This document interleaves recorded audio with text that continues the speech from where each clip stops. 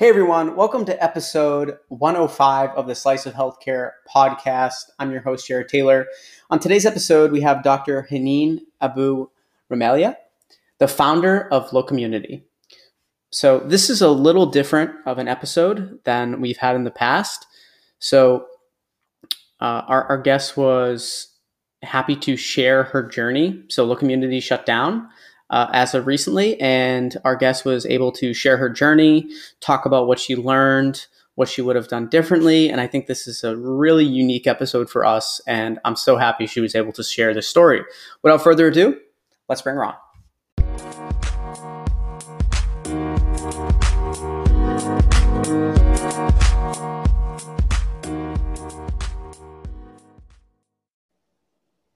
Thanks so much for joining me on the Slice of Healthcare podcast. How are you today?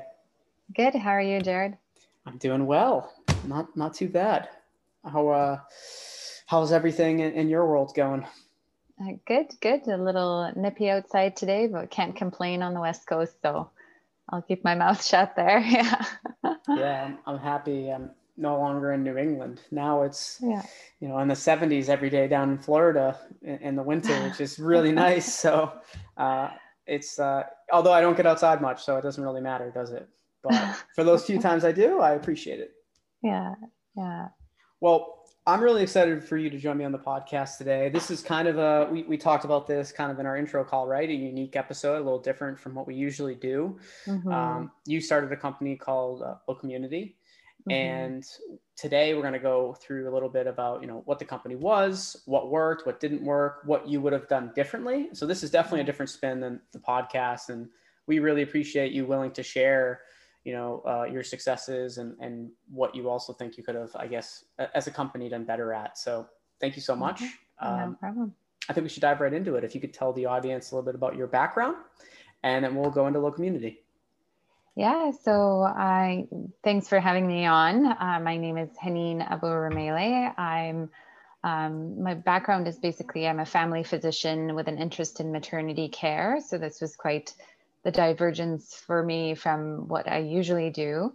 And yes, I was the founder of LoCommunity, which was an online marketplace that helped match physicians with jobs through a tech and data-driven online platform. And I ended up shutting down the startup December 2020 after about 3.5 years of work. But I'm sure we'll get into those details later on. Perfect. Can you tell people a little bit about, what the mission of LoCommunity was, like why you started it in the first place?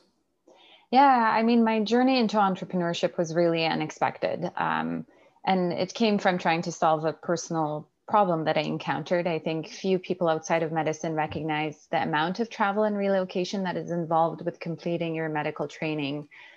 So many relocate first to attend med school for 4 years. And then, by the way, I'm a Canadian physician, but the system in the US is very similar. So once you graduate from medical school, there's a national match system that places you in a residency program anywhere across the country. And then usually people, once they complete their residency, they may move again for their fellowship. In my case, with family medicine, I completed my residency program in 2012 in the neighboring province of Alberta. I left the professional network I had created to move back home to be with my family. And I wanted to do some freelance physician work, which is termed locuming in medicine. It comes from the Latin term locum, which means to sit in the place of, so a substitute doctor, basically. And the reason I wanted that was it just gives you the flexibility of trying out different practices before you settle into your own practice, or just the flexibility of having control over your own schedule. But the problem was I didn't know what opportunities existed near me, what they offered. For example, a clinic down the street, short of me knocking on their door and being like, hey, are you guys looking for a doctor? What do you guys offer? How's the pay here? How's it like working here? What's the patient demographic you normally see? I didn't have any of that information at my fingertips. And I thought it would be important to kind of connect both locums and employers through kind of an online platform. On the flip side, the physicians who were in practices who were looking for coverage were struggling with burnout. It was very difficult to connect with locums such as myself because they didn't know who we were, did we exist. People would tap me on the shoulder in hospital corridors being like, Haneen, can you please cover me? I want to go on vacation. So to me, it was like, the solution is very clear. You create kind of the Airbnb for locum coverage. It would be so nice to look on a map, see what opportunities are beside me, or, if I wanted to travel rurally or across the country, be able to see what those opportunities looked like in a very transparent and efficient way. So that's kind of how Locommunity came about, or the idea for it to begin with. And obviously then I needed a technical co-founder, and didn't meet a technical co-founder until 2017 through a family member. And that's kind of how we got connected and to actually to bring the idea into life. Do you think it was difficult trying to continue to move things forward? 2020, there was a pandemic. We're still going through it now. Do you think it was difficult being in like the staffing space during that time and trying to, you're still trying to obviously grow your business and you're still trying to get it, from point A to point B. Do you think that played a role at all in just making things more difficult for the organization, or were you actually fine with even going through things during the pandemic? I think for us, we had more fundamental issues to kind of worry about. Like I had yo-yoed between the Canadian and US markets, so I wasn't quite I was deeply rooted in the Canadian market, and there was a lot of organic growth and things like that. Definitely things came to a halt during the pandemic. I mean, no one was going anywhere, so no one needed locum coverage.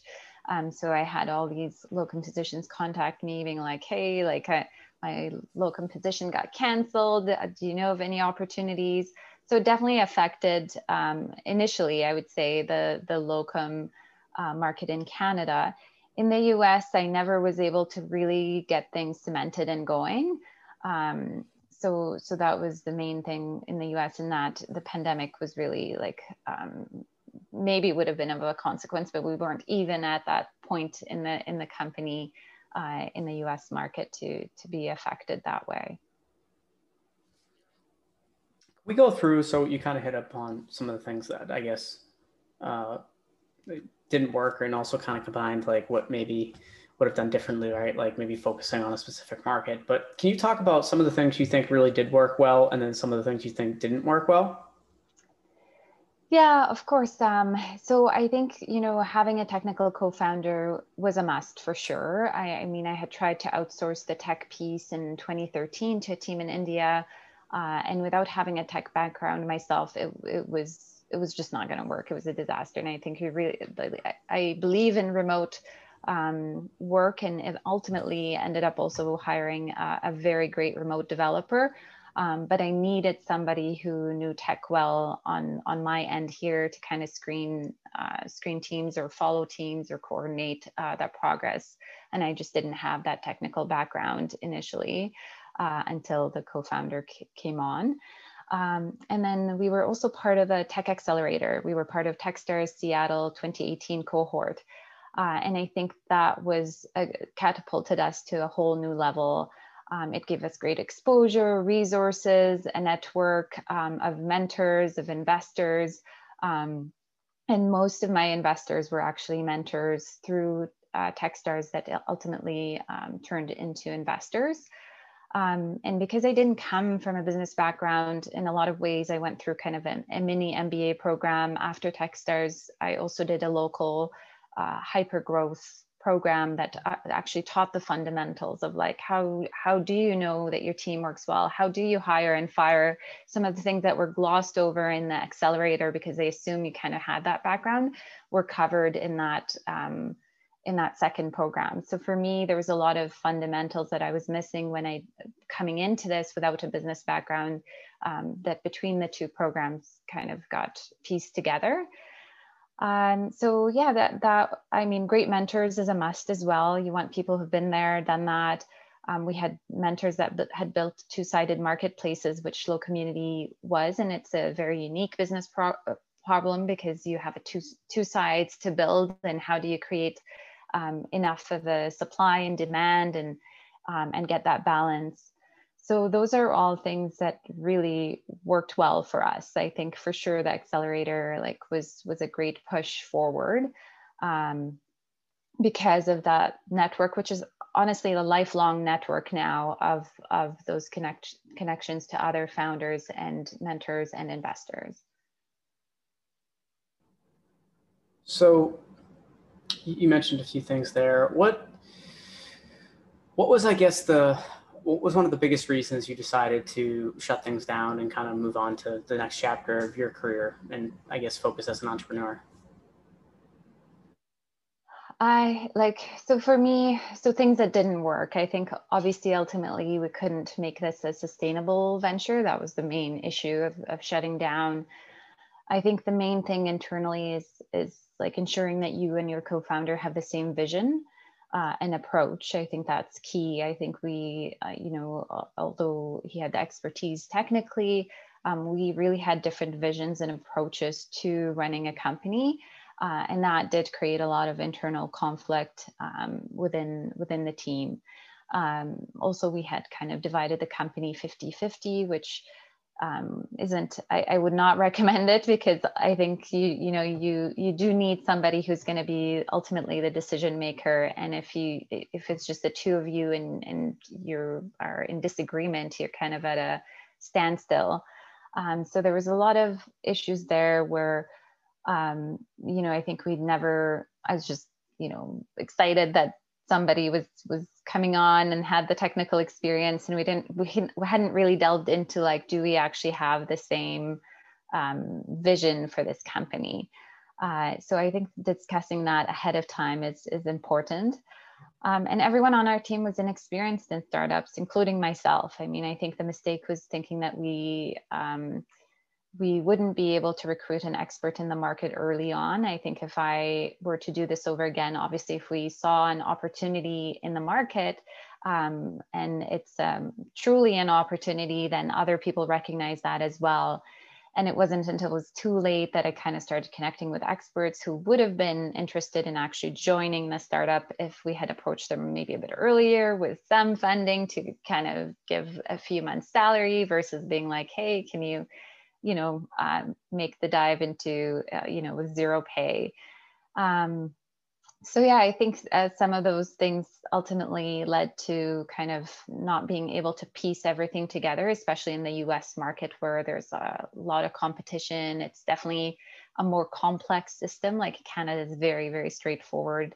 The US has a lot of moving components, like physician credentialing is super complicated in the US, whereas it's like very simple in Canada, because we are a public health system and you have these regulatory bodies that are limited. We don't have the 12 databases that you need to check for credentialing that you guys have in the US. And yeah, so that they needed the expertise in that. There was just a lot of moving parts to it that, again, as a new person coming in and trying to learn not just how to run a business, but now to try and get understanding of how this market works on both sides, for the physician aspect and then from the employer and hospital aspect. Like, it was just I think too much, and I definitely should have recruited experts into the team much earlier on when we did have the funding to be able to do that. Yeah, you brought up a good point. And one of the things you were really highlighting upon the credentialing in the US, right? So, or is it wrong one? I got to point over to the right one. Yeah. So Block Health, right? Block Health. Yeah. I came from the medical staffing world on the business development side of things, or for a company, Medicus Healthcare Solutions. And when I first started Block Health, we were focused on the staffing space, but specifically for nurse anesthetists and anesthesiologists. That anesthesia areas where I kind of knew things best. And it's very difficult. It's very difficult to build that two-sided marketplace. And we kept running into issues with licensing and credentialing, right? And the different standards for the different types of professionals. And we made that, I'm happy that we did it, but we were figuring out, like, man, even if we place someone super fast, it doesn't matter how fast we place them. If we can't get them licensed and credentialed in a timely manner, then it's it can be all for nothing. Right. And then it's frustrating because even if they're matching algorithms right, it's like there's this headache. So we decided to make that our focus as a result. And I'm glad we did. I still really like the staffing space. I like the company you were building. I like some of the other companies you're starting to see in the space now. The Trusted Health, the Open Loops, that kind of are in their own specific areas of the staffing marketplace for healthcare. But I'm with you. That's so painful. So painful. I mean, we had one opportunity where we had multiple people that were going to be staffed at this long-term opportunity for like 6+ months. It was going to be a good deal for everyone all around. And licensing credentialing took so long, everyone backed out. And that was a major pain. Yeah. Yeah. And yeah, I mean, the US market for sure has a lot of nuances and regulations. And yeah, so that was a big thing for us. I mean, there was a huge appeal to the physician. I think that was my superpower, is kind of the appeal to the physician provider who felt this pain point. And so we were able to sign up close to 1,000 physicians in the US. We had over 2,000 in Canada. And the issue with Canada was just it's a small market, its public health system. The clinics are kind of just barely covering their overhead month to month. We were charging like even 5% commission was too much for the clinics. So it just, no matter how I calculated things, it was just, Canada was not going to be. 5% in Canada was too much? Was too much. What do they want you to do? Work for a slice of pizza? Well, I mean, I know, but you're like, you're billing $30 per patient. That's what you get as a family doc. Seeing a patient is $30. And then the overhead is usually about 30%. So you pay $7 roughly to the clinic. So the clinic is making $7 per patient. It's just like, then you have your, front staff, you have maybe an office manager, and before you know it, you're kind of barely making it month to month. So that was another realization, was the fragility of these, private, even though they're private clinics, because they build a public health system, there was a cap on kind of the profit there.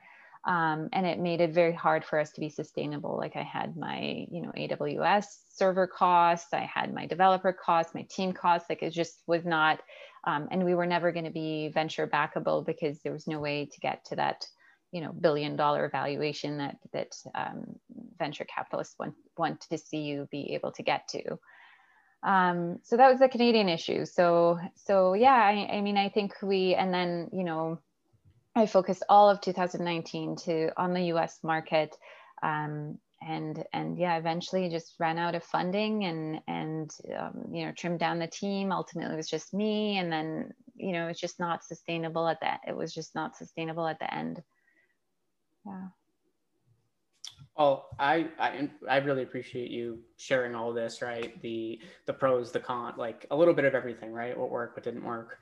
I'd like to shift focus quickly as we wrap up to talk about, we were talking about how, for the audience not knowing, you were also trying to, run this tech company. You had a child, or was it even more than one child at the time? Yes.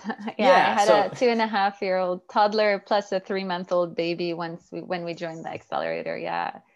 Yeah. It was a lot to go through. And I think one thing I wanted to touch upon and was important to me to kind of say today was that, the construct of a supermom isn't real. Like when I tell people, yeah, I showed up to the accelerator interview with a 5-day-old baby, they're like, oh my goodness, that's crazy, which it was in retrospect. But I think, convinced the program manager at the time that, I was really serious about the business and getting in and moving things forward. But I couldn't have done it without the support of my husband, who took a leave to be with me and the kids while I did this. Supportive extended family. Like there was no way, like there's only one of me and there's only so much you can do in a day. So yeah, for the accelerator, we moved to Seattle. So I moved with my baby and toddler, and I had a baby that didn't sleep at night. So it was chronically sleep deprived. Like there was a lot of mom guilt. I missed out on a lot of moments, first steps, things like that. And so for me, like, it wasn't that I was doing it all. It was in order for me to do this, other people, so my husband, extended family, had to really step in and pick up the rest, because you can't do it all. Like, there's no way. And yeah, it was definitely intense, and added to kind of the I guess the pressure that you normally feel as a founder, plus then, not sleeping, having the little baby and the toddler and all of those things. Yeah, I think for sure this idea of a super mom just doesn't exist. There's like super support for Yeah. mom is what's needed to kind of enable somebody like that. And everyone also in the accelerator was supportive, and that helped a lot too, obviously. So yeah, no super mom here, just a lot of backup that was kind of propping me up. Yeah. Well, I'm super thankful that you were able to share your story, share more about everything that you had to go through, both with family and the business. And I'm hoping we can have you on again at some point to do future collaborations on areas within healthcare entrepreneurship. Maybe talk about the Canadian versus the US market in more detail as well. I think that'd be really interesting. But there's a couple ways I think we can collab moving forward. And again, thank you so much for joining me on the podcast. Thanks again, Jared, for having me.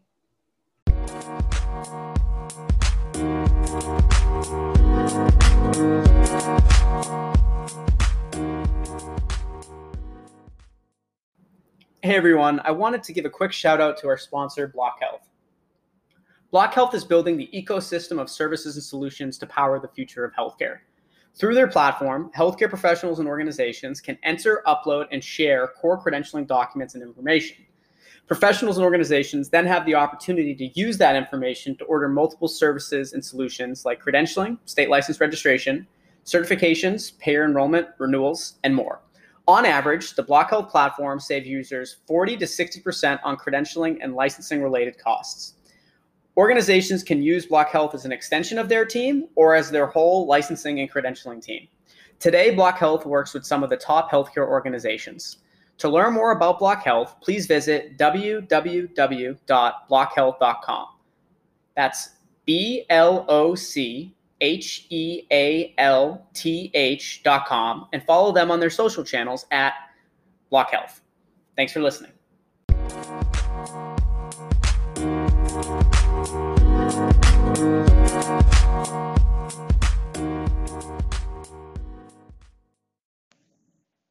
Thank you to everyone that listened to this week's episode of the Slice of Healthcare podcast. If you'd like to check out more of our podcasts, we're available on all the major podcast channels. And you can check us out on our website, www.sliceofhealthcare.com. And that'll have all of our past guests on there. You can see our sponsors, and you can learn more about actually becoming a guest. Thanks, and look forward to another episode next week.